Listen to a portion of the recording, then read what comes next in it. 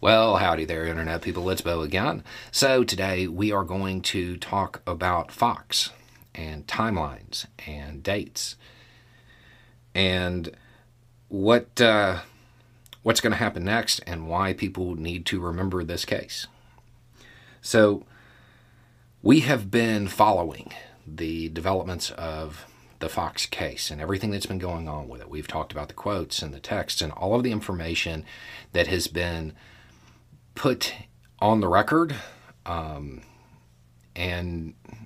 we've kind of been going over it, but all of this is preliminary. The judge has made a determination, and the only term to describe the judge's decision is devastating. It is devastating for Fox. This is what the judge wrote. The evidence developed in this civil proceeding demonstrates that it is crystal clear that none of the statements relating to Dominion about the 2020 election are true. The judge has decided that this will go to jury trial. The start date at the moment, this may change because I would imagine that delay tactics are about to start in large fashion. But at the moment, the trial is scheduled to start on April 17th. Not far away. Because of all of the other legal proceedings that are going on around the country, it may fall in the news cycle, but this is important. We have to remember that some of the things that Trump was able to accomplish, they only occurred because there were people all over the place that believed him. And this case goes straight to the heart of that.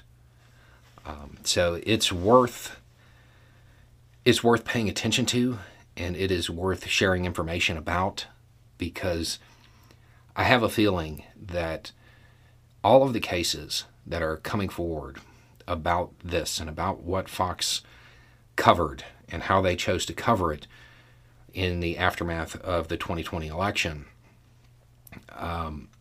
this information is information that I think will sway people. I think it will help people realize that perhaps they weren't getting the whole story.